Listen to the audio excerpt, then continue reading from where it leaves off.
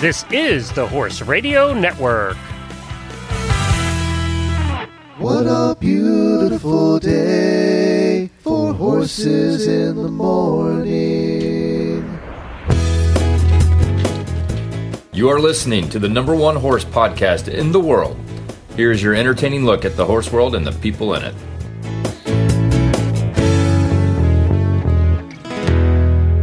Well, good Tuesday morning, everybody. I am Glenn the Geek in Ocala, Florida.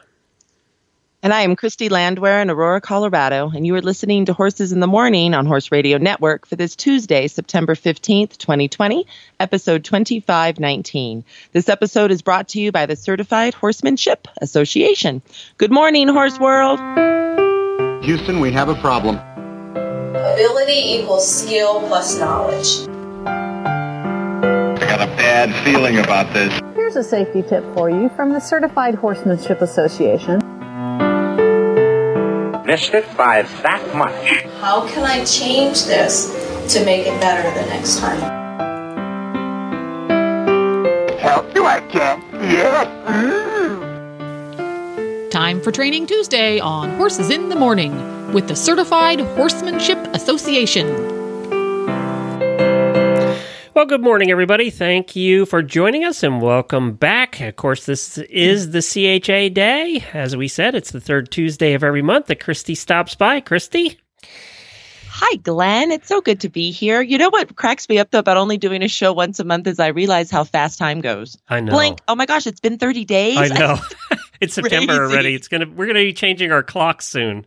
So I saw a meme today that I don't want to change our clocks and put it back an hour because who wants to gain an hour in 2020? It's like that's funny. That could be a meme. Who That's wants funny. an extra hour in 2020? It's like, we don't need that. So thank you everybody for joining us. What do we got coming up on today's show? Oh, we're so excited today. We've got Joanne Young. She's going to come on and talk to us about the half pass. So that's the leg yield, but with the other bend. And it's kind of a pretty big deal. And with the Western dressage world booming and with just regular, anybody should know how to do leg yield and half pass. So that lateral movement will be discussed in detail.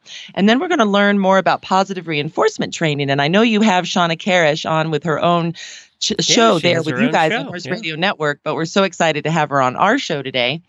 And today's being sponsored by Time to Ride. So Molly O'Brien is going to stop by and give us a little bit more information on that program and how all listeners can get involved. Sounds good. Now, I know that you're kind of homebound still. You haven't been out traveling 50 weeks a year like you usually do to conferences, but I'm assuming you have some virtual ones you've been hanging out at. You know what? I do. And I'll be honest with you, I never thought I'd say this, but they're actually kind of fun. So the Purina one, it's great. They're giving us a tour of their farm virtually, which is, of course, near St. Louis in Missouri. And you can do a virtual photo booth where you go on there and pick a photo of yourself. I did it with my horse. And then you can have all these different backgrounds, like with their Clydesdales, or you can have in the background with their farm. Or I've never seen a virtual photo booth. I've enjoyed that. And then the Right Horse Summit is also going on this same week. And they were just acquired by the ASPCA. And the Right Horse, for those that don't know, they're trying to kind of unite rescues and sanctuaries and rehoming centers around the country to try to make adoption something that people want to do, that they think, before I just go out and try to get on Craigslist, Facebook, or go to my breeder or trainer or network, maybe I should also look at some horses that are in transition. So that's been a really fun virtual conference to be a part of as well this week. Now, the Right Horse people, are they the people that kind of rate the rescues too? They actually have kind of a partnership program where, depending on if you meet a certain standard, you can be a partner of theirs. And we're partners with them because we do a lot of site accreditation of the rescues. And we also help facilitate all their staff being certified through our equine facility manager program. So that's how we're involved. And then we also try to rehome horses to our instructors around the country that might have an interest. Got it. Okay, that makes sense. And of course, Purina, you mentioned Purina. I'd love to do a show from their farm someday out there. Well, first of all, they have great barbecue in that town. And that's one reason I want to go there. But also would love to do a show from their farm. I think that'd be fun. I told Megan, who's the one, Megan Bryan actually works here in Colorado for Purina, and I see her all the time at all the different expos. And I said, Megan, when you actually get to have the tour in person, if I go virtual, can I not go in person? She goes, no, you could do both. I go, that's great, because I want to see it so I do too. bad. I do too. You know, I love draft horses, so that's the other reason. They have all kinds of horses there. And then I want to get to the Budweiser facility too. I want to do that. I want to do both. So one of these days we'll get out there and do both of those. And of course, Purina has a show. It's an award-winning show here on the Horse Radio Network called the Horse Nutrition Podcast that Lisa Wysocki hosts. Now, you did some camping, and was it out in Colorado? Some horse camping? It was about a 2-hour drive from us, and it was horse camping and ATV, off-road vehicle camping. But I'll tell you, the off-road vehicles were 5 miles away from the horse camping. So they were not side by side, which is good. And it's amazing. So Mueller State Park, for those that don't know, it's by Colorado Springs, Woodland Park, a little town called Divide. You're going to go up about 4,000 feet in elevation. So be prepared for that, for both you and your horses. But they have 134 campsites. So when we first drove in and we saw everything is full, because of course it was Labor Day, right? We're thinking, no. Well, all the 132 people are on one side, and the 2 little spots for horse camping are 2 miles away on the other side of the mountain. Did you have reservations, or did you just show up? Oh, no, you have to have reservations. We had to make them. We were warned. We made our reservations in February. So you guys are completely secluded? We're all by ourselves. We literally saw the ranger. Yeah. No, we didn't see any bears. We saw deer. And oh my gosh, we had this gray jay. And there's a reason why they call them camp robbers. He got so brave. I have video of him landing on my bird? A little gray jay bird, like a blue jay, except gray. Okay. And it landed on my son's arm and ate food out of his hand. They're not domesticated, are they? Oh, it's hilarious to me, these gray jays. So they would come and they would like stick their whole head in a box of crackers, steal a cracker and fly away. You're like, what are you doing? I remember those from visiting the park in Colorado. I remember them. Just giggled and giggled. Yeah, very fun. They're very aggressive little birds. And what's nice about the trails is I'm barefoot on my horses, so I only had to put boots on the front to be able to go around, and because the rocks were minimal, wonderfully groomed trails. And guess what? The mountain bikers aren't allowed to go on the trails either, so the only people we ever came up against was the occasional hiker. Very calm. Wow. So it's just horses and hikers? Oh, yeah. Is it part of the Colorado Trail, the part you were on? It's not part of the Colorado Trail, no, but it is a state park. So, and it's, I think, 4,800 acres, they said, or something. Well, you can ride for a while. Yeah. So it's big. It's big. And my friend had an app on her phone, so we would know how much we had trotted, cantered, walked, how many miles we had gone, our elevation, gain, and descent. I mean, it was like an intense app. I was laughing. She'd come back and debrief us after every trail ride. If you listening out there have not been to Colorado, have not been to the mountains, you've got to do it at some point. It's just the most beautiful place. Every place is a picture. It's all just great. And hiking there was so much fun in the park. That's cool. Very good. Yeah. You had no moose run up on you then, or? No moose. Nothing scary. Nope. All really chill and calm, which is just the way I like it. Thank you. Yes. You didn't have any raiders come in at night. And it's nice you were far enough away from the campers with all the screaming little kids. You didn't have to put up with we didn't hear anything. And I asked the park ranger, I go, why is this? And they go, well, the people on the other side of the mountain don't like the way the horse people smell and all your manure and all your flies. And I said, well, that's great. We don't like the way they smell either. So this is perfect. That's funny. Now, do you have a camper or do you tent when you go? No, I tent. My husband has a big blow-up mattress, so we just stick it in there. We just attach 2 sleeping bags together. That's how we roll. But then we did have 2 friends, since there's only 2 hookups, and they both came in and they brought campers. Now, but the BLM had come, and the Backcountry Horsemen had come, and they had actually created a barn there. So when you horse camp, you don't have to bring camels or anything. There was a barn. There was runs. It was fancy. Oh, so you didn't have to high tie or do any of that? No, nothing fancy. Very cool.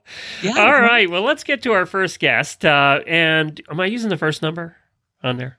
Yes, the first one would be great. I got it. So why don't you introduce her while I get... I sure will. So this is Molly O'Brien, and Molly O'Brien runs right now the Time to Ride program. She grew up as a typical horse crazy kid, and like so many of us, she never outgrew the craze. Her professional background includes experience with 2 breed associations as well as for-profit equine companies, and she's been the Time to Ride program manager since April of 2008. Time to Ride under the American Horse Council, and we're very excited to have her on today. Yeah, they started that. I remember when we were doing the show. I think we had them on the first year they did it. I think so. Yeah, I think she's here. Hi, Molly. Yes, good morning. How are you? Hi, Molly. How are you? I'm good. Good to have you on today. We're excited. Thank you. I'm excited to be here. Thank you for the opportunity to join you. So let everyone know today, Molly, where are you? Where are we calling you from? Where are you today? I am in Western Massachusetts. Nice. About 100 miles. Yeah, 100 miles west of Boston. So a very different part of the world. Everybody thinks Boston when they hear Massachusetts, and it's this is nice and rural, and I'm 20 miles south of the Vermont border. So, and it's chilly this morning. Have your leaves started to change yet? Just very mildly. We usually have peak foliage here in mid-October. So the change has just started. Yeah, it is gorgeous. Love it back east where your leaf changes. You know, we have the aspen here that change, which are nice. And yes. But overall, we just don't have fall colors, I don't feel, like the east does. So, yeah. I lived in Denver for a few years, and it's beautiful. The aspen are beautiful, but it's not quite the same. Yes, I completely agree.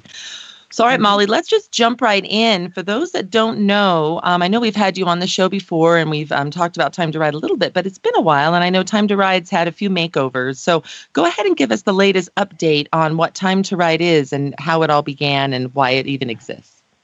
Sure. Well, Time to Ride, and for those who aren't familiar with it at all, Time to Ride was started in roughly 2012. A group of industry leaders got together, realized that the horse industry needed support, and that the best approach was for everybody to join forces. Think of the Go RVing campaign, where the RV camper manufacturers got together and promoted camping and camping with RVs as a lifestyle, and didn't worry about which manufacturer was named. It was just promoting the lifestyle. That's similar to the concept behind Time to Ride. So the very initial program was called Seats in the Saddles, and that was basically that picked out, and this is what I gleaned from the history I see as well, several horse shows and livestock events that included horses were selected.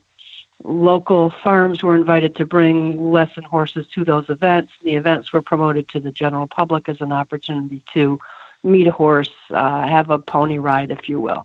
But logistically, my understanding is that was very complicated and expensive.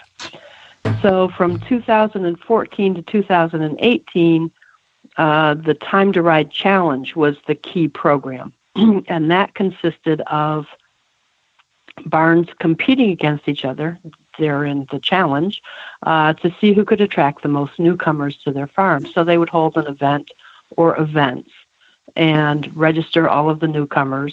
And the whole goal there was to introduce non-horse people to horses. And that was hugely successful, introduced I believe it's over 132,000 people to horses. I came on board with Time to Ride in April of 2018, and so we continued the challenge for that year, but there was some concern from the Marketing Alliance. The Marketing Alliance is a committee, if you will, of the American Horse Council, and this program is under the umbrella of the American Horse Council. And there was concern about the lack of stickiness, to use a marketing term, with just a one-time introduction.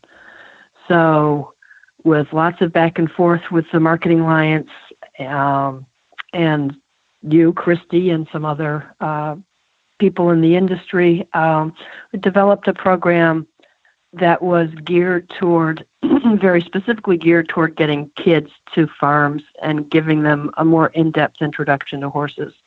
The concept is basically modeled on the golf industry's The First Tee program, where they work with schools and youth groups to offer a series of golf lessons to kids. They partner with local golf courses and golf pros to provide golf lessons to kids. And it's not a one lesson. They sign up for a series of lessons.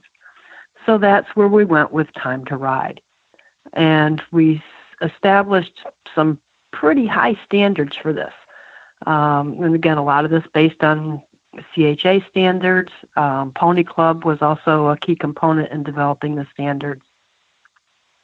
And in 2019, last year, we ran a pilot program, hugely successful. We were looking for 15 to 20 barns to participate and ended up with 62 facilities participating with the program. Big difference. Now, That's awesome. Yeah, it was incredible. So based on that, in December of last year, the Marketing Alliance agreed to go ahead and run the program again this year, see if we could get some growth in it. The goal was to be up to 125 facilities. And then the pandemic hit. So, which, obviously it had an impact anywhere and everywhere you look. But you think of lesson programs, so many barns had to just shut down. Couldn't have anybody in the barns for weeks or months, depending on what part of the country you're in. So obviously that put a crimp in the Time to Ride program and getting barns to participate. As we started to loosen up across the country, if you will, we became aware of the masks and social distancing and so forth, and more of those ways to help us go back out in public became more known. We looked as the American Horse Council, as the Marketing Alliance, as Time to Ride, looked at, these lesson barns have taken such a hit. What can we do to help them start to rebuild their businesses? So the decision was to create other tiers, if you will, for Time to Ride participants. So we held the first set of requirements, which are, again, there are barn and property requirements that set a pretty high bar. There are instructor qualifications that also set a high bar, including safe sports certification and a criminal background check. And the lesson program itself, we're asking for an initial set of an 8-week block of lessons. And with that, we're also asking that the kids be given hands-on time with horses, not just the up-down lesson, but also starting to learn how to groom a horse and parts of the horse and saddle and bridle, etc. So we held all of those requirements and named it the gold level. Then, to increase the accessibility for instructors across the country, we developed a silver level and a bronze level. The silver level is closer to the gold level in its requirements for the barn and property and for the instructor qualifications. What doesn't happen is the safe sport training and the criminal background check, just removed those hurdles, if you will, and dropped it down to a 4-week block of lessons, and asking again that the kids be given hands-on time with horses or some other learning besides just being on a horse. But for that, we asked for the silver level, we dropped it down to a 4-week block. And in addition, for all of these levels, during this pandemic time that we're in, that hands-on learning can be substituted with, online materials that you make available to these kids, or even printed materials that you make available to these kids, so that they can still be learning about horses beyond just being in the saddle. And on the bronze level, it's really pretty simplified. The instructor qualifications are that anyone teaching mounted lessons must be a current member of one or more national equine breed or discipline organizations, or a member of a national organization that certifies or licenses riding instructors. So there you are, CHA members in particular.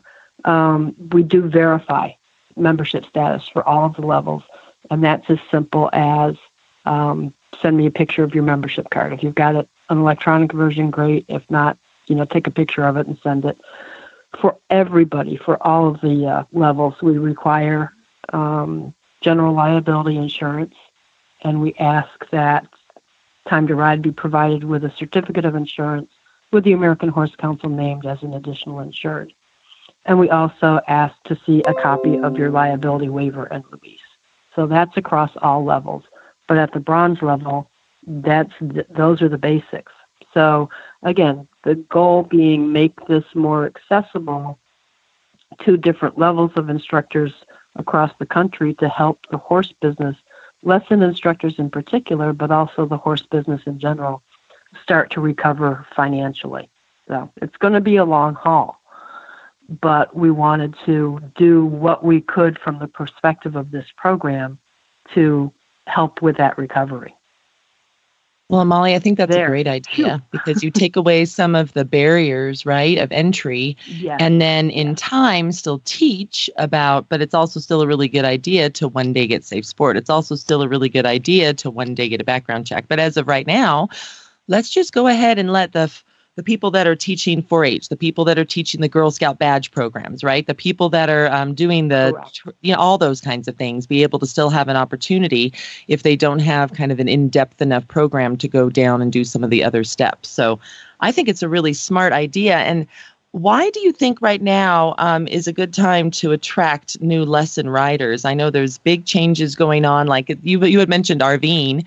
Well, you can't even keep campers on the shelves right now. I mean, RVs are they're making an all-time high. And I know Glenn was thinking about buying a camper, and Glenn, now might not be the time. I know, campers it's tough. At an all-time it's high. Tough, actually. It is tough now. And did anybody think that big ticket items like that 6 months ago would be the hot thing? No. Everybody thought the economy was going to go through the floor and nobody was going to buy anything. Wild. Did we all think that the number of horses being adopted by adoption agencies was going to be at record highs, double and triple? Correct. I mean, it's just crazy. It's wild, the things that have become popular and the things that aren't. And I think and I hope, Molly, this is what you feel too, and if I'm taking the words out of your mouth, I apologize, you can make them sound better. But, with sports right now, kind of some of them being on hold, what a great way to get more time in the saddle for people and parents to be able to embrace horseback riding. Do you feel like your Time to Ride people have felt the same way? Absolutely. And what we're seeing across the country, and this is anecdotal, but an increased demand for riding lessons. Awesome. And what's happening is the parents are looking for things for their kids to do. A lot of their traditional sports activities get them the hell out of the house. Correct. Yeah, pretty much. Please. Yes. Yes, please. Yes, I'm right there. That's exactly what it is. I have a horse of my own here locally that I board at a pony club center. And she's the owner is overwhelmed right now with the number of new people wanting lessons. So yes, it is that parents are looking for something for their kids to do to get them out of the house, get them some physical exercise, and also horseback riding very naturally allows for social distancing. So when you're on a horse, chances are you're 6 feet away from somebody. We do ask that any lesson facility follow their local or state requirements, regarding social distancing and face masks, etc. So we have no requirements ourselves. It's just that you follow your state mandates. But yeah, it's a wonderful time. Yeah. And for anyone listening, how do they find out more about Time to Ride? What are all your are you on social media, website? How is the best way? Yep, we have a Facebook page, but the best way is to look at our website, which is timetoride.org. And that's very good. Pretty simple name. And my contact info is on there. You can email me at TTR, as in Time to Ride, TTR@horsecouncil.org. So for anyone listening, this helps not only the lesson barn owner and the instructors out there to drive more traffic to you, but also for those of you that are looking for a qualified place to go and take riding lessons. Of course, you can always go to cha.horse. I would be remiss if I didn't say that. But Time to Ride has also wonderful people, and a lot of our CHA members, you're going to see a lot of crossover, are part of Time to Ride too. And that's just a great way. Don't Google horseback riding instructor near you. Please don't do that. No. That gives you just kind of anybody that's paid a lot of money to Google to be up front. And it doesn't necessarily mean that they're going to be the safest and the most effective for either your children, your grandchildren, or yourself to ride. So I just really appreciate Time to Ride, Molly. And is there any kind of closing comments that you'd like to end with today for everyone listening? Just a couple thoughts. One is the benefit to somebody who does sign up for Time to Ride as an instructor or barn. We provide marketing materials that help you reach out to your local community. So we give you that support, and there is no charge for any of this. This program is completely free to the participants. You charge what you want to charge for lessons. The other thing is, yes, we have a great opportunity ahead of us right now. There's nothing good about the pandemic that we're living through, but it has provided horseback riding with a unique opportunity to get more kids involved right now. So I hope everybody will take advantage of that. I agree. Thank you, Molly, so much for being on today. We really appreciate you. You're welcome. My pleasure. Thank you again for having me. And everybody, it's timetoride.org, or you can also find them on Facebook. Thank you. You're welcome. Bye.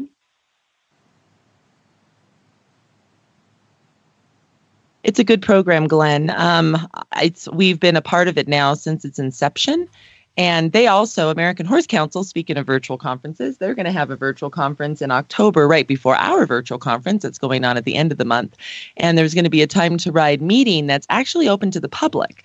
And I wanted to go ahead and let everyone know about that too, because that's unusual. They normally don't have it open to the public. They just have it available to the marketing people that are funding the program, but it is available for everybody, part of it, to come on and pay attention to it. So if you just get on American Horse Council's website, you can see where there's actually a lot of different things that people can do for free on the different committees that they have, like on horse welfare and other types of committees. So get on there and you can find the Time to Ride one, and anyone can join and find out even more about the program and ask questions. And you guys, let's talk a little bit about your conference before we get to the next guest here. And this is a unique opportunity for people to attend your conference virtually for a price, one, they have never had the opportunity to do before, and you don't have to travel. You don't have to spend $1,000 in travel. That is true. This year might be the opportunity of a lifetime to attend a CHA conference and all the learning that goes along with that, because it's not just high-level stuff. This is actual learning about horses and with horses. And so tell us when that is, and you have a special offer for our listeners, too. We do. So it's going to be on Friday, October the 30th. And even if you can't make it that day, or let's say you can only make it half day, we will send you the recording that you can hear at any time, or you can purchase the recording before or after, and it'll be available to you. But it's going to be 8 hours, and it's going to include some of our friends like Julie Goodnight, Shauna Karish, who's coming on today, Joanne Young, who's coming on today. And half of it will be PowerPoint presentations on nutrition and veterinarian care, things like that. And the other half is going to be videos that people have produced ahead of time that then you're going to get to see the horses and riders and hear the person talk to you, the instructor, about what's going on. And then they're going to be on live to answer your questions. So we'll stop the video. You can ask your question. We'll also field questions at the end of the video. So it should be very interactive. And because we're doing it virtually, we don't have to feed you. We don't have to house you. You don't have to fly. So it makes our costs a whole lot less. So because of that, we can actually offer it to all HRN listeners. Just put in the priority code on our website. Go to cha.horse. Put in the priority code of HRN when you sign up for the event. And it's only $95 for that whole day of education, which, again, you don't have to be on live. You can listen to it anytime. Again, normally you'd spend $1,200-1,300 total between the tickets to the conference and flying and hotels and all of that stuff. And for $95, for less than $100, you can do it this year. So take advantage of it. It's something that it's never come along before. So this is Yes, that's true. And our non-member rate is $155. So you are saving $60 with that HRN code. And there is no definite time to do it by. I mean, it'd be nice if you do it, not the day of. Might be a little challenging to get the link to you. So it'd be good if you decided a couple days ahead of time. But you certainly have time to think about it. Go on our website, check out all the speaker bios, and see if you're interested. And it's only one day. It's not like you're also committing to 4 or 5 days. They keep having these podcasting attending conferences online. It's like 4 or 5 days, and who has time for that? It's hard. We're trying to work, right? And when you're at home, you still feel like you've got to work. It's not like when you actually go somewhere and you commit to the 4 or 5 days. Right. Yeah, we decided just the one day to be interactive, but by all means, if you can't be interactive all day, we completely understand, and we'll send you the link to listen to it later. Because you're one of the cool kids that's a listener, you get it at the discount for less than $100. All right. Speaking of conferences, Joanne Young is going to be speaking there. Why don't you introduce her, and I will give her a call. Absolutely. So Joanne Young has been studying horses and how to kindly and effectively communicate with them her whole life. She finds great joy in guiding riders along the path to successful partnership with horses. She is located in Houghton, New York, where she has worked as a professor and riding instructor at Houghton College for many years. She's also a CHA certifier for us and a regional director. She also has been a part of us, I think a really long time. I think she's a lifetime member. So we enjoy Joanne very much, and she's very highly educated in the field of dressage. So we're going to be talking with her today about half pass. Yeah, I know she's been on before a couple times, right? Yes. Yeah. I remember Houghton. It's a name you remember. Yes, it kind of sticks out. We had our conference there a couple years ago. That's right. Really good. I remember us talking about that. Hello? Hi, Joanne. It's Glenn and Christy. Good. I was hoping that's who it was because it was an unidentified number on my cell phone. Perfect. Here we are. I So spend my life today? unidentified. That's I like it. He likes Well, being you did say incognito. Maryland. Yeah. Well, thank you for joining Joanne, us again. We're so glad to have you on. Well, thank you. You've been on a couple I'm times sure before. we will have a good time. I have, So and tell have us enjoyed the exactly where New conversations York every is. time. Tell us exactly where in New York you're located for people to know where Houghton is and how it's all going there. Alrighty. We are in the Genesee River Valley, 60 miles from Rochester and 60 miles from Buffalo and 25 miles north of the Pennsylvania border. So you have a lot of Amish there.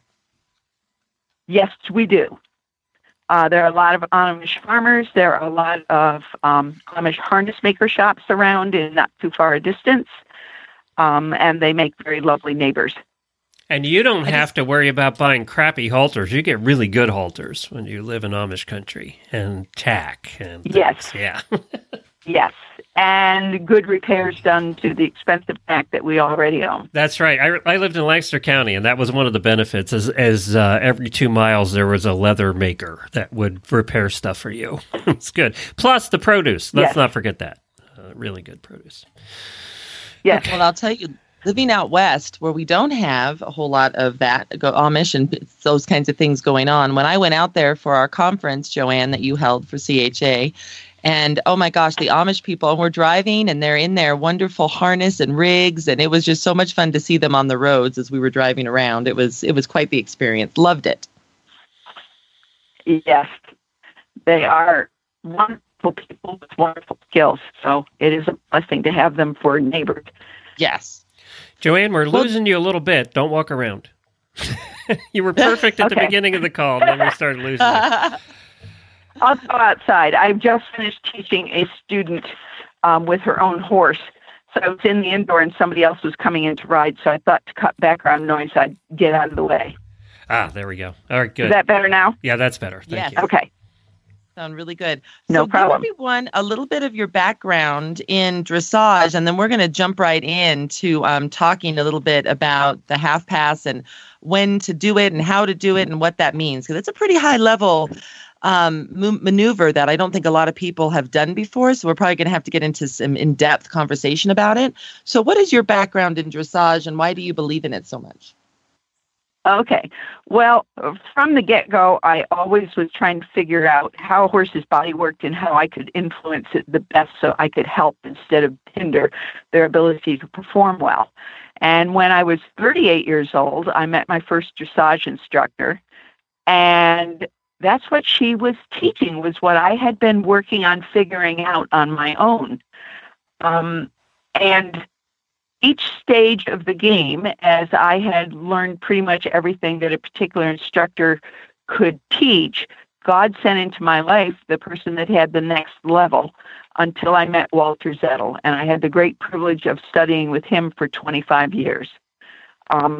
Walter's books are still published. They're available from, can't think of the name, but it's the folks that are in Vermont that publish a lot of horse books. Trafalgar Square. Trafalgar, yes. And he also did a set of 5 DVDs, A Matter of Trust, which is starts out with showing horse nature when they're loose out in the pasture or in the wild together in a herd setting, how they react to things, how their bodies work, and it goes from there, bare bones beginning, up through the levels to Grand Prix. And during the years that I worked with Walter, I had the privilege of, under his guidance, training my own horse and 5 of the lesson horses to be able to do all of the Grand Prix maneuvers, to make them into schoolmasters for the students. And I have had the privilege, Glenn, of having a riding lesson or two with Joanne, and it is not a riding lesson, it is a coaching session.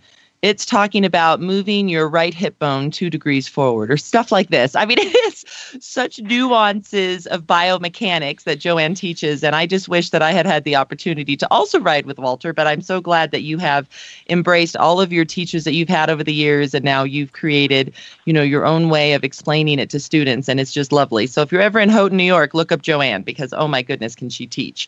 So if we look at the USCF dressage tests, we know that horses are first asked to leg yield when they're in first level, but we don't actually get around to half passing until third. So can you explain the difference between leg yield and half pass? I think there's a lot of confusion about those. Sure. Leg yielding is the first maneuver that you do other than a turn on the forehand, where you're asking the horse to step forward and sideways under his body with one of his hind legs. And it is done with slight flexion in the pole to the direction that you're moving away from, but the neck, the shoulders, the ribs, and the hips are all in a straight line. You're going to use your rein on the side you're moving the horse towards to block the shoulders. So as you move your leg back about 2 inches on the side you're moving from, and as you apply that, which is as the rib cage swings against that calf, indicating that hind leg is out behind, ready to push off and go airborne, you're going to apply that leg, and at the same time, you're going to turn your hand like you're turning the key in the ignition of a car to press the side of the rein on the side you're moving towards against the middle of the neck and the withers, because the shoulders can go sideways a lot faster and easier than the hips can, so you have to slow them down so the hind legs can keep up. And that gets the horse to move forwards and sidewards. Automatically, if they go sidewards with the hind leg, the next stride they go sideways with the front leg on the side you're moving from. But there's no bend in the body or the neck, just a slight flexion in the pole. And that's the introductory level. The half pass involves the horse having the same amount of bend in his ribs and his neck as he would have if his body was conforming to the arc or circumference of a 10-meter circle. So you have that position. The shoulders will be a little bit leading the hips. So the hind leg will be stepping on the inside. It's going to step towards the center of the chest. And the horse is going to step forwards and sidewards into the bend. Now, if you did that on your own 2 feet, you stand up straight, you're looking straight ahead and slightly turn your head to the direction that you're moving away from. So say you're going to move to the right, tip your head just a teensy bit, like 3 degrees to the left, and then you go walk forward, straight forward with your right leg, and your left leg, you're going to swing it forward and across in front of your left leg, or your right leg to the side that you're moving towards. That's easy to do. Then try the opposite. If you're going to move the same direction to the right, bend your rib cage so you drop your right rib down closer to your right hip bone. You're going to drop your right shoulder down slightly, and then try to dance sideways to the right. It can be done, but it's harder. It takes a much greater degree of suppleness in your hips and legs. And now, Joanne, once again, clarify that or just muddy the waters? No, I think that's great. And once again, I'm learning the key in the ignition concept is awesome, because when you say use your hand like a key in the ignition, that's barely using it. And yet that little tiny bit on the rein, the horse knows what that is, and the horse is going to respond to that. So once again, always learning from you. That's just how it rolls. And I just love that. And for those that are not as auditory but are much more visual, Joanne is actually going to produce a video on this topic and be on that conference that we just chatted about before she came on the call today. So if you get off of this a little frustrated and say, oh, I'm just not an auditory learner, I'm much more visual, don't worry. Just come on October 30th and she's going to give it all to you again, but with riders up on horses so you can actually see it in action. So we're very excited about that. So let's go ahead and jump into, how do I know my horse is ready to half pass? How do I have any idea what are the steps prior to in order to know that he or she is ready to do this more advanced maneuver? And that is one of the most important questions you could ever ask, Christy, because dressage is not teaching the horse circus tricks that when you give this command, the horse obeys by doing thus and such. Instead, it is gymnastically developing the horse's body. So as the horse moves up the levels, they are stronger and more supple with greater range of motion, both for longer strides and for shorter strides, and for more ability to bend the rib cage and the neck. So the reason that half pass does not appear until third level is because in second level, they learn 2 exercises that are the foundation for it. Each of those exercises is designed to help the horse learn how to sit in his hocks, articulate the hock, the stifle, the fetlock, and the pastern to a greater degree so the haunches lower, the hind legs step further under, and the front end gets lighter. Okay? And the first one that is easier for horses and riders to learn is shoulders in.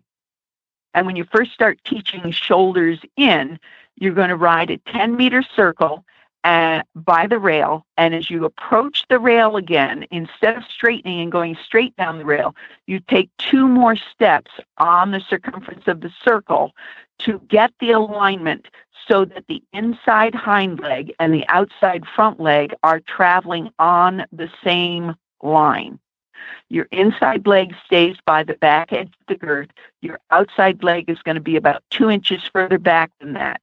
Your inside leg will pulse each time the horse is pushing off with the inside hind, and you're going to rotate your wrist to push capture the energy bubble as it comes through and rebound it off the outside rein so it keeps the shoulder in, so the inside hind and the outside fore are traveling in the same alignment. That gets the horse to strengthen the inside hock and carry more weight on it. Okay? When a horse is first learning this, you can manage a few strides, and then they're going to lose their balance and kind of stagger towards the middle of the ring off the rail. You just do another 10-meter circle rebalance and try a few more. Okay? So it's like teaching a child to do somersaults. You don't teach them to do a tumbling exercise where it's boom, boom, boom, over, over, over. You get the kid to squat down, put his hands on the floor on the outside of his feet, tuck his head between his knees, and do one. And when you're in kindergarten, you're first learning this, you hope they don't fall over sideways. And gradually, as they get stronger and more coordinated, you can add to that. And it's the same with learning shoulders in. The next exercise that they learn, once they're good at that, is haunches in. So once again, you're going to ride the 10-meter circle, but this time as you approach the rail, you don't go all the way. You just get the head, neck, and shoulders around the curve so they're parallel to the rail, and the haunches are still on the curve of the circle. Your outside leg is going to pulse as it feels the rib swing out against it, in that position of 2 inches further back, and say step forward and under, and your inside rein is going to bend up and in, so your inside hand is going to move in the direction of your outside hip bone, but without crossing the neck.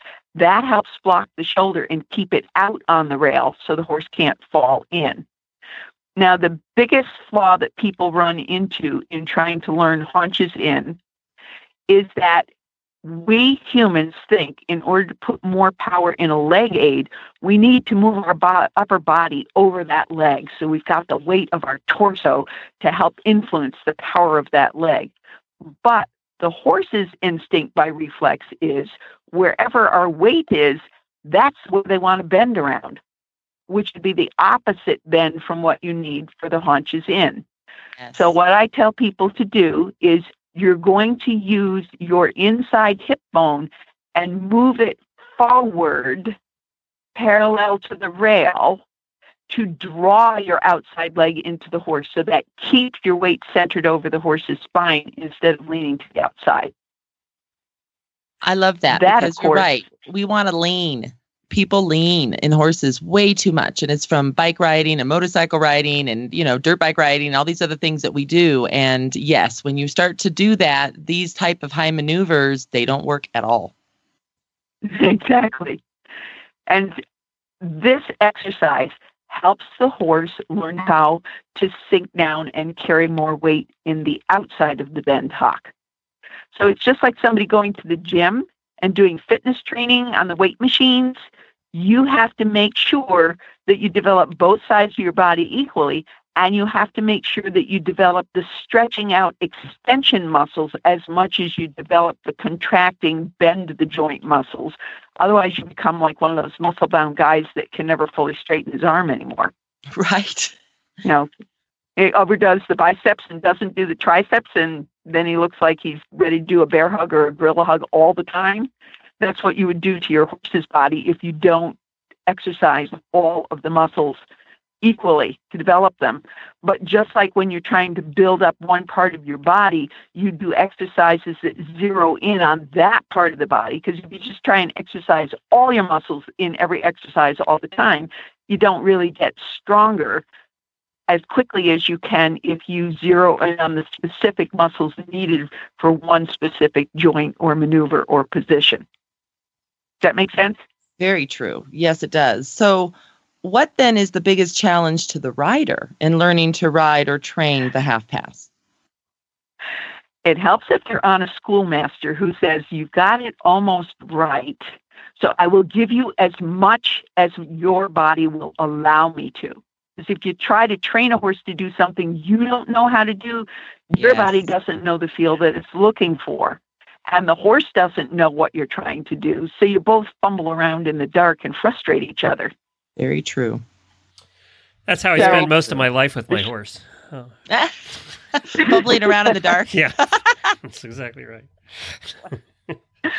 Then third level takes those two maneuvers, which have built up the carrying power, the flexibility, the range of motion, the sitting, the ability to stretch the loins and sit the hocks underneath and lower the croup, and puts them together. So the half pass is started in shoulders in position, but every other step you say haunches in. So the horse goes forwards and sidewards into the bend. And a good exercise that can help people understand how to do that, because everybody, when they're first learning how to do this, they've learned how to do leg yield. So you send them down the center line and tell them to half pass back towards the rail that they just came from. They'll start out and they'll immediately want to pull back on the outside rein, turn the flexion to the side they're moving away from, take the bend out of the ribs and turn it into a leg yield. Yes. But that doesn't get you any points, and it doesn't really develop the sit and carry power that the half pass does. So an easy way to do it is if you have your dressage arena, as someone comes to the corner, you tell them to ride across the long diagonal from the corner letter on the side they're starting from to the far corner letter on the side they're aiming for. And you start them out on a straight line and then tell them to just do haunches in on that diagonal line. And if they can do haunches in, it becomes a fairly easy thing. If you video it and show them to them, and you've videoed it from C where the judge would sit, they're doing a half pass. Yes, and I'll tell you, with video anymore on everyone's camera, what a good way to teach our students and to help each other. Then we can really see it, especially if you don't have wonderful mirrors in an indoor arena like Joanne has at Houghton College. It's very nice to be able to see yourself ride in that way. I just love that. It really helps students self-coach themselves. And it's like they're really, floating. Really, and eventually we do half pass at all three gates, right, Joanne? Yes. When you're schooling, you do it at the walk. But when you're in third level, you do it at the trot, and by the third test, you're doing it at the canter as well. So good. So, Joanne, again, thank you so much for being on. And people can find you at cha.horse and also on the Houghton College website under the equestrian tab. Again, the CHA member rate is available if you put HRN in the priority code, so you can see Joanne's video of her riders performing this and start to be able to do it yourself with your horses in the future. So, Joanne, is there anything that you would like to leave with us today? Just the fact that working with horses and working with riders is an unending journey of joy, and every ride and every rider and every horse is an opportunity to expand your own knowledge base and your ability to observe and learn more. And also, I encourage people to remember you can always do a do-over, and you never punish a horse for responding to what your body said. You fix what your body said so you can guide the horse to correct response that you were actually looking for. And even after all these years, I still get goosebumps up my arm and sometimes up my back when somebody suddenly has that light bulb moment and they and the horse begin to dance on air. And isn't it a pleasure to watch? It is awesome. No kidding. Oh, so great. Gives you goosebumps every single time. I still cry. I'm such a nerd. I still cry when I see Harmony on horseback happen. It's just awesome. So, Joanne, thank you so much for being on today. And it's going to be a pleasure to have you back on October 30th for our virtual conference. Thank you, Christy. I'm looking forward to it. All right, very good. Well, you want to go right into our next guest? Yeah, we can dive right in. So this is the day of finding out all the meat that CHA does. You know, when you're an all-breed, all-discipline organization, Glenn, you can tap into anything and everything, and it's such a pleasure. So our next guest is not one that Horse Radio Network does not know because she has her own channel here, but it's Shauna Karish, and we're excited to have her on today because she'll also be on our virtual conference on the 30th. She's a lead positive reinforcement trainer and behaviorist at Villanova Training. She is a pioneer in the use of positive reinforcement training with horses. Her behavioral training techniques are an eye-opening experience for equine professionals, competitors, and amateurs. She has produced books and videos, podcasts, and traveled worldwide to teach these concepts to both horses and riders. And after 2 years of consulting, Shauna recently joined the team at Villanova Training, whose mission is to see the horse world embrace a priority to the positive. And she, of course, has a show on the network here called Equine Clicker 101, which is kind of different. It's a unique show in that it is a training podcast where you actually go out to your horse while you're listening, and she has you do things. So I don't know of any other podcast like that in horse world, actually. That's awesome. Yeah, it's a lot of fun. All right, here we go. Let's see if we can get Shauna on. I know she's waiting because she just messaged me. Great. So I know she's going to be here. There she is. Hi, Shauna. Hi, how are you? How are you? Good. I am good. And it's so good to have you on today all the way from New Mexico. Well, it is nice to be on today. Be back on. I mean, it's been a while. This used to be a regular gig. I know, but now you have your own show. You don't talk to us anymore. So we were just talking about that. She hangs out with Jennifer. Yeah, and just doesn't talk to us anymore. Too good for us. It's so me, too. Yeah, such a snob. I love that you're having fun with it. I think it's awesome, Shauna. So let people know where exactly in New Mexico you're located so that they're aware. Okay, I am in Santa Fe, New Mexico. Beautiful. Actually, it's a little outside of Santa Fe, but it's Santa Fe County. You know, so it is, you know, the town we go to where you go to the grocery store. It's all Santa Fe, and it is beautiful. It's really lovely here. Why does it every time I hear Santa Fe, I want tacos, and now I'm hungry? Well, I think that is completely understandable. Is there a taco truck every corner in Santa Fe? You know, it is about that. I mean, every place you go has green hatch chilies and tacos and enchiladas. I mean, it's just, and I'm from California. So California, we had a little different type of Mexican food. So now it's New Mexican Which food. do you like better? Slightly different. California tacos or Santa Fe tacos? Well, you know, I'm going to give one of those politically correct answers, but they both have their appeal. They're just different. But there is that part of me that, being from California, you're really used to. I have my places there that you're like, oh, the little Roberto's taco shop that, you go surfing, and then you'd go get the Roberto's tacos or the Machaco burrito. So there's favorites that you kind of, you've had your whole life that you kind of always miss. But then there's lots of new stuff. Which is spicier? Is it California spicier, or do they go spicier in New Mexico? Well, they both go spicy. Okay. Because I think everything here has the green hatch chilies, which can be spicy. It's a certain flavor to it, too. So it's a little different than the fresh jalapenos that I'm used to in California. Right. So it's a different sort of flavor. But I like the hotter stuff because I grew up on it, so you kind of get like, yeah, that's not hot anymore. So you get a little tough with it. Yeah, your taste buds wear out is what happens. They get burned to death. Yes, exactly. Sorry. We always get talking about food when I talk to Sean. Well, it's always lunchtime almost. Yeah, that's for right. you, right? I know it is, yes, and I'm getting hungry. Now I want tacos. We have to go out for tacos. You finish your today. show.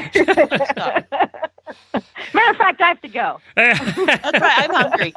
Been nice chatting.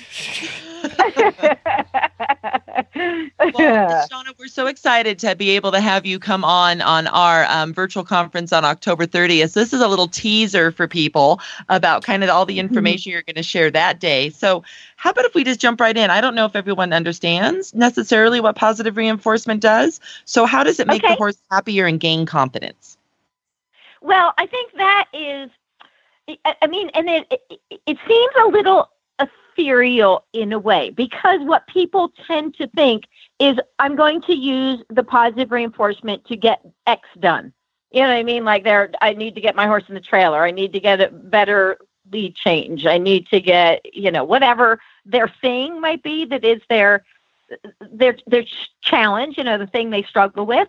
And I'm going to be honest, it is often the gateway, it's the gateway drug to get you into positive reinforcement, because you get started with it and you think, oh, that was great. That really solved that problem. I changed the motivation.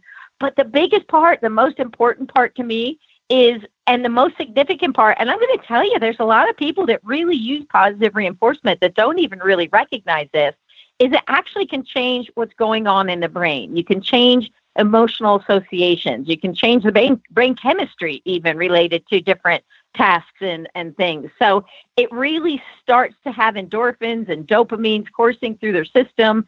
And you have, because what we found out through neurobiology is that with traditional training, with pressure release, it actually uses a different part of the brain than when we're using positive reinforcement.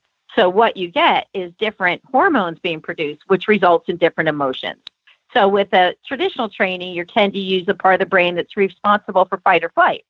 With positive reinforcement, you're using a part of the brain that's been referred to as the seeking system. Now, this has all been validated now by neurobiologists and neuroscientists who are really busy studying this. So now what used to be a soft science is now a hard science. But as we understand that, and anecdotally, I've seen this for decades now, is I see that the horses change and they start to be happier. They start to be more involved in the training. They start to be enjoying the problem solving and the puzzle, that they're puzzle solving. And they start to do things like, an anxious horse will start to be more curious and be less anxious, and they'll start to play with things in their world, and they're more settled in their social settings versus being the bully, out there. So it really kind of shows up all over the place. And the very first time I did it, with working with John and BZ Madden back, nearly 27 years ago now, the very first week I worked with them, it was the first time I took the positive reinforcement training from remount to horses. And after a week of working with the horses, I just did basic clicking, teaching them what the bridge signal was. And then that's 3 5-minute sessions a day. Then I did 3 5-minute sessions a day with a target. So this is a total of 15 minutes a day for 6 days. At the end of the week, BZ said, every single horse you're working with is remarkably better in the arena. But yet the training had not overlapped. So this was the first point I went, well, that's weird, but yay. So we are starting to see that already showing up, that their emotional responses to traditional training were just better and more engaged. So it's kind of a long answer, but it's kind of a more involved question than so black and white. I agree. And I'll tell you what's so good about positive reinforcement training is that it's getting a little bit more all the time because of you and others, more known. And also it's all the science now behind it, like that seeking part that you brought up. There's a lot of other people like Dr. Temple Grandin and others that bring up that seeking that a horse has and how to kind of utilize that to our best advantage. So I just love that there's more science happening out there and more research for those that really enjoy that side of things, of knowing, well, why does this work and how is the science and what goes on? And so I love that you brought that up. Yeah, and I think it's important. Yeah, without a doubt. So, Shauna, what are some common misconceptions about positive reinforcement and clicker training as a whole? Yeah, well, I think one is that it is not based in science. So there's a real belief that that it's a little fluffernuttery. That we're all just, that we're just a bunch of kind of soft, mushy people who just want to feed their horse cookies, and that is not it at all. But you've heard that. But it's a very systematic approach. That's how I do it. That'd be my version of it. Yeah, I'm talking about me, Shauna. You feed them. Except you be feeding them tacos. And I think that it is such a that's how we think about it. But it is a very systematic approach that started first with marine mammals. So that's, of course, where I really put it into practice and then did that for 10 years. And before I started taking it to the horses, when nobody knew what I was even talking about. But I think that it is really science. This is already going on. These principles that are behind this learning are already going on, whether we know it or not. So I think that understanding more about what's going on in our horse's head and how their brain works only gives us an advantage, regardless of which way we want to go or which tool we want to use. We're just going to be better because of the understanding we get. And then there's always, of course, the people who say you can't hand feed a horse. Hand feeding a horse makes them mouthy, bitey. And the hand feeding isn't the problem. It's the behavior that we've actually delivered the food on. So we unintentionally, people constantly are reinforcing the horse reaching for them or grabbing for the treat or coming into their space. And so that they're reinforcing it. They're telling the horse, yes, this worked for you. Why don't you do it again? So the very first thing we work on is let's learn to keep our head to ourselves. Let's give us our space, and that you have to learn to slow down and wait to figure out what you need to do in order to earn the reward.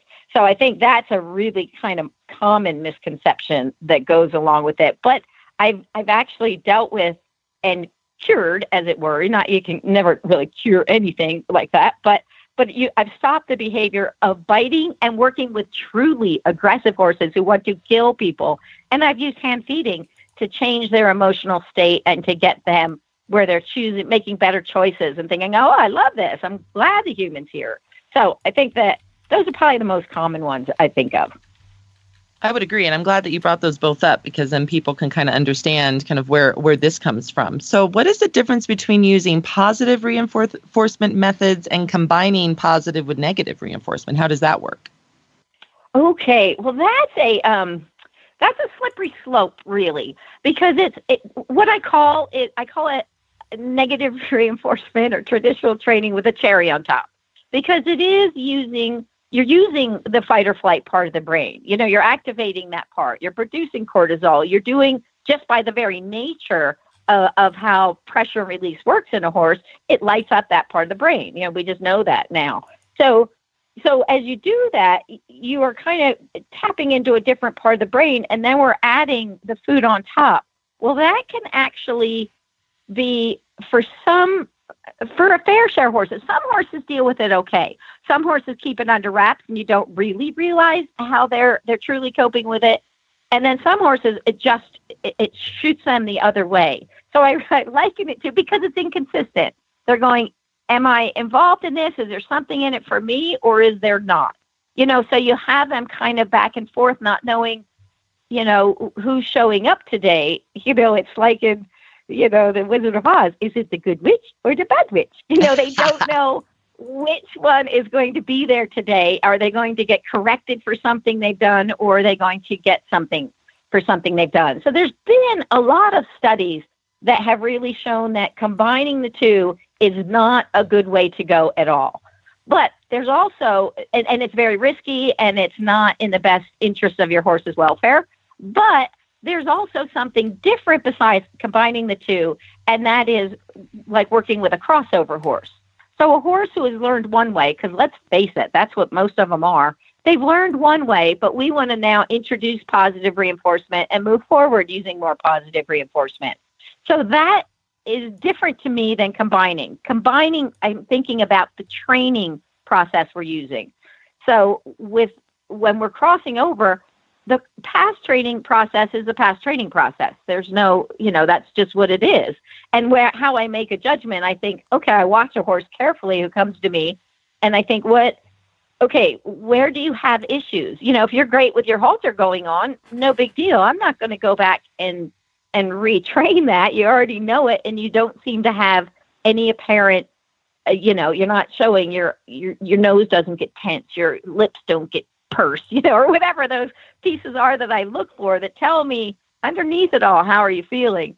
And I just move forward. I will start reinforcing it randomly so that I'm building a new improved reinforcement history with the task. So they think I love my halter as opposed to I tolerate my halter.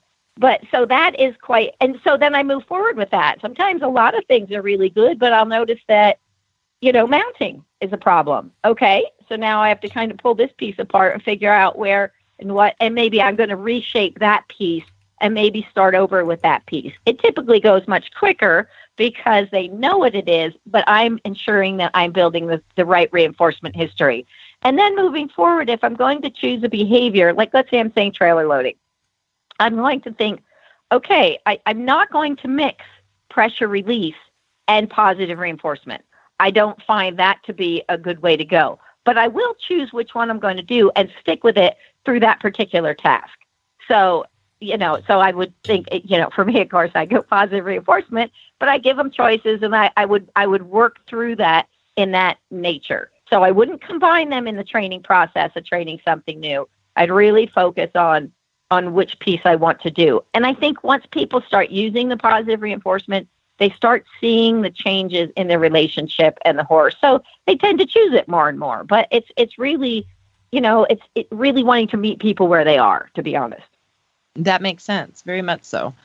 And I know when I read your bio, Shauna, I mentioned the priority to positive. So could you explain more about what the approach of this is? Yes, I'm working with Villanova training now. And it is, I've been here for a couple years and working with, the folks here.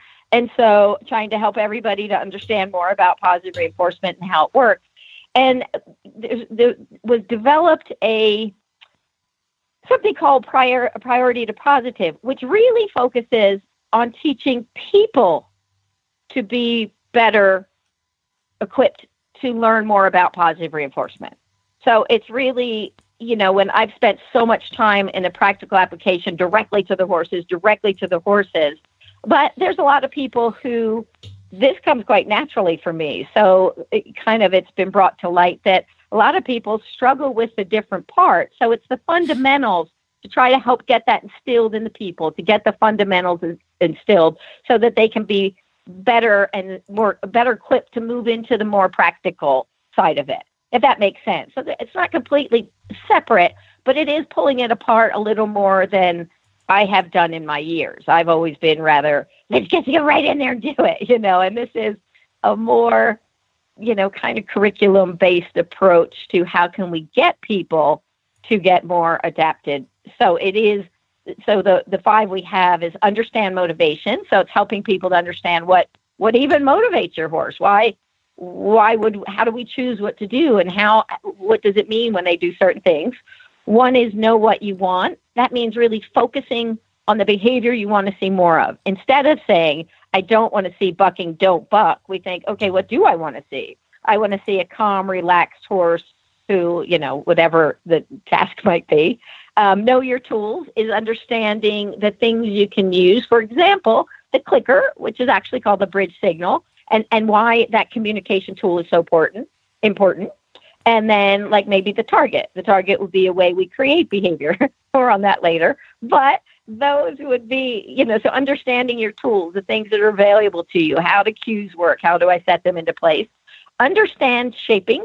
So shaping is the process that we use to create behavior. It is a building blocks, a successive approximation, being the technical term, that pile up to build the behavior. So it's really taking little teeny tiny steps in moving in that direction. So instead of saying, okay, I want my horse to lift his foot, thinking, okay, well, first thing I might need him to do is to rock his weight off that foot just a little. And then maybe I want a little bit stronger. And then I want a little bend at the knee. And then, so breaking it down to the tinier pieces, which gives more clarity for the horses. So understanding how to shape and create behavior, and then setting them up for success, what you can do to help the horse be most apt for success. So, if you have a horse and you try and teach him clipping, I wouldn't do it in the morning when you normally turn him out and all of his friends just went out. I would turn him out and then do it later when he's going to be more relaxed and more tired. That would be an example. So that's kind of in a nutshell what the priority to positive principles are. So to do priority to positive, do I have to come to New Mexico, or is it something I can do online? How does all that work? Well, at this point in time, I'm doing a fair share of webinars and things, because this is the time. This is the time, yes. Yes, it is. And you just kind of all have to adapt. And frankly, we haven't really talked about wanting to have an online presence normally. This may change things because we're forced to kind of figure it out a little bit more. So it may change things down the road. But really, it is more about getting people to come here and do workshops and learn from hands-on experience. But, I have always loved doing clinics, going out and doing clinics, where is a great way to reach people. I'm not sure exactly what Amanda, who is the owner here, has in the works. She kind of isn't always interested in the outreach as much right yet, but that may change and hopefully it will. But so for now, it would have to be online. And signing up for at the website, the vianovatraining.com, we'll send some things out that'll give you some things to read and be up on some of the principles a little bit more. And let's not forget about 40 episodes of your show. Yes. Correct. 40 plus episodes of my show. And it has been, I'm going to tell you guys, and it's only with great help from Glenn and Jennifer that I have had the show go in the direction it did, and I get emails and letters from people all the time saying how much they appreciate it and how much it's helped them. So that is quite exciting. So yes, I'm not the best salesman, I'm going to say. So I forget, oh yeah, that's right. I have a whole series of podcasts on all sorts of subjects. On all of those topics. Yeah, so thank you, Glenn. You're welcome. Yes, I do. It only took me about 10 years to talk her into that, too.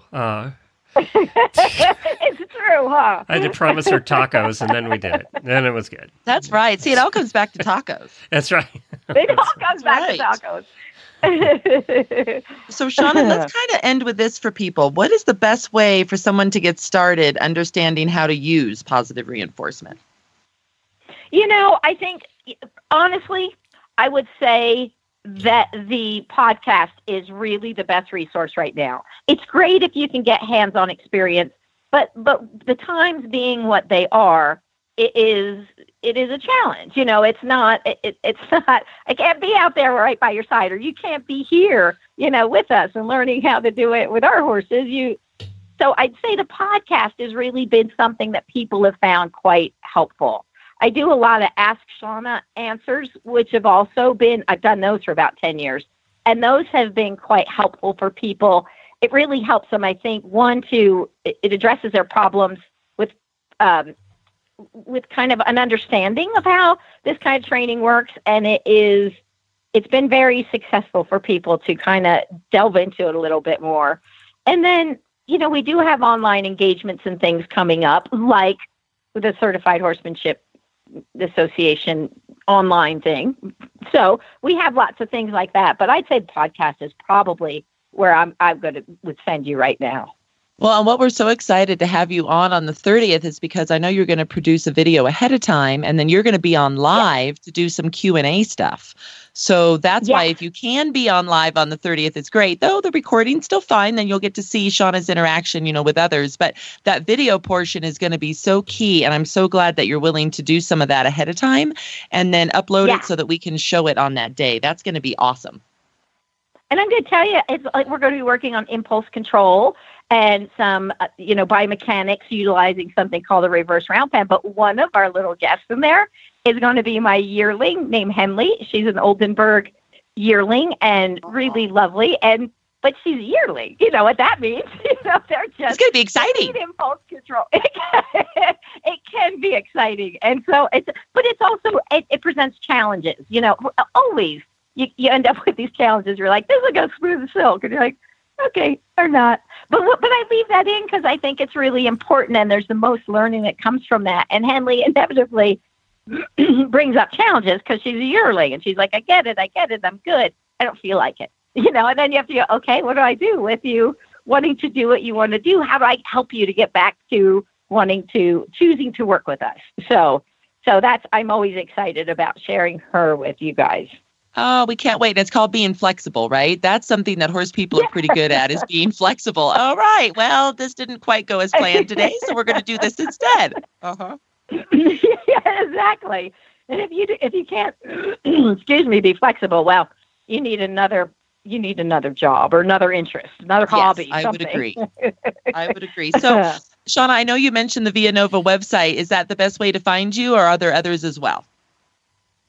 Well, if you look for Shauna Karish, you're going to find shaunakarish.com, which is just kind of my portion of the Villanova website. So if you want products like clickers or side buckets or targets or whatever, or if you want to find the podcasts outside of Horse Radio Network, you can find them there, or some of the Ask Shaunas, but it's really kind of dovetail into the Villanova training website. So if you just search Shauna Karish, you're going to find shaunakarish.com. You're going to find villanovatraining.com, and you can go to either to find either, if that makes sense. So if you click on Villanova, you're going to find out more about what we're doing at Villanova, but it'll also link up to mine if you want to get over to a particular piece that maybe is there.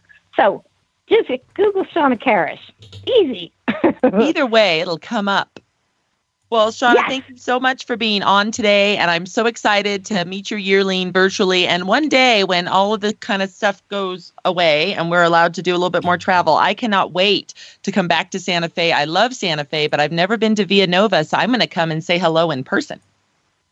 I would love that, because our friendship goes way back, but I would love for you to come and spend some time and see what we're doing. Plus, I just get to spend time with you, and we can go out to dinner and stuff, which is and have tacos. And have tacos. Exactly. Let's get right back to it. That's right. And Glenn, you must come too. Yes, definitely.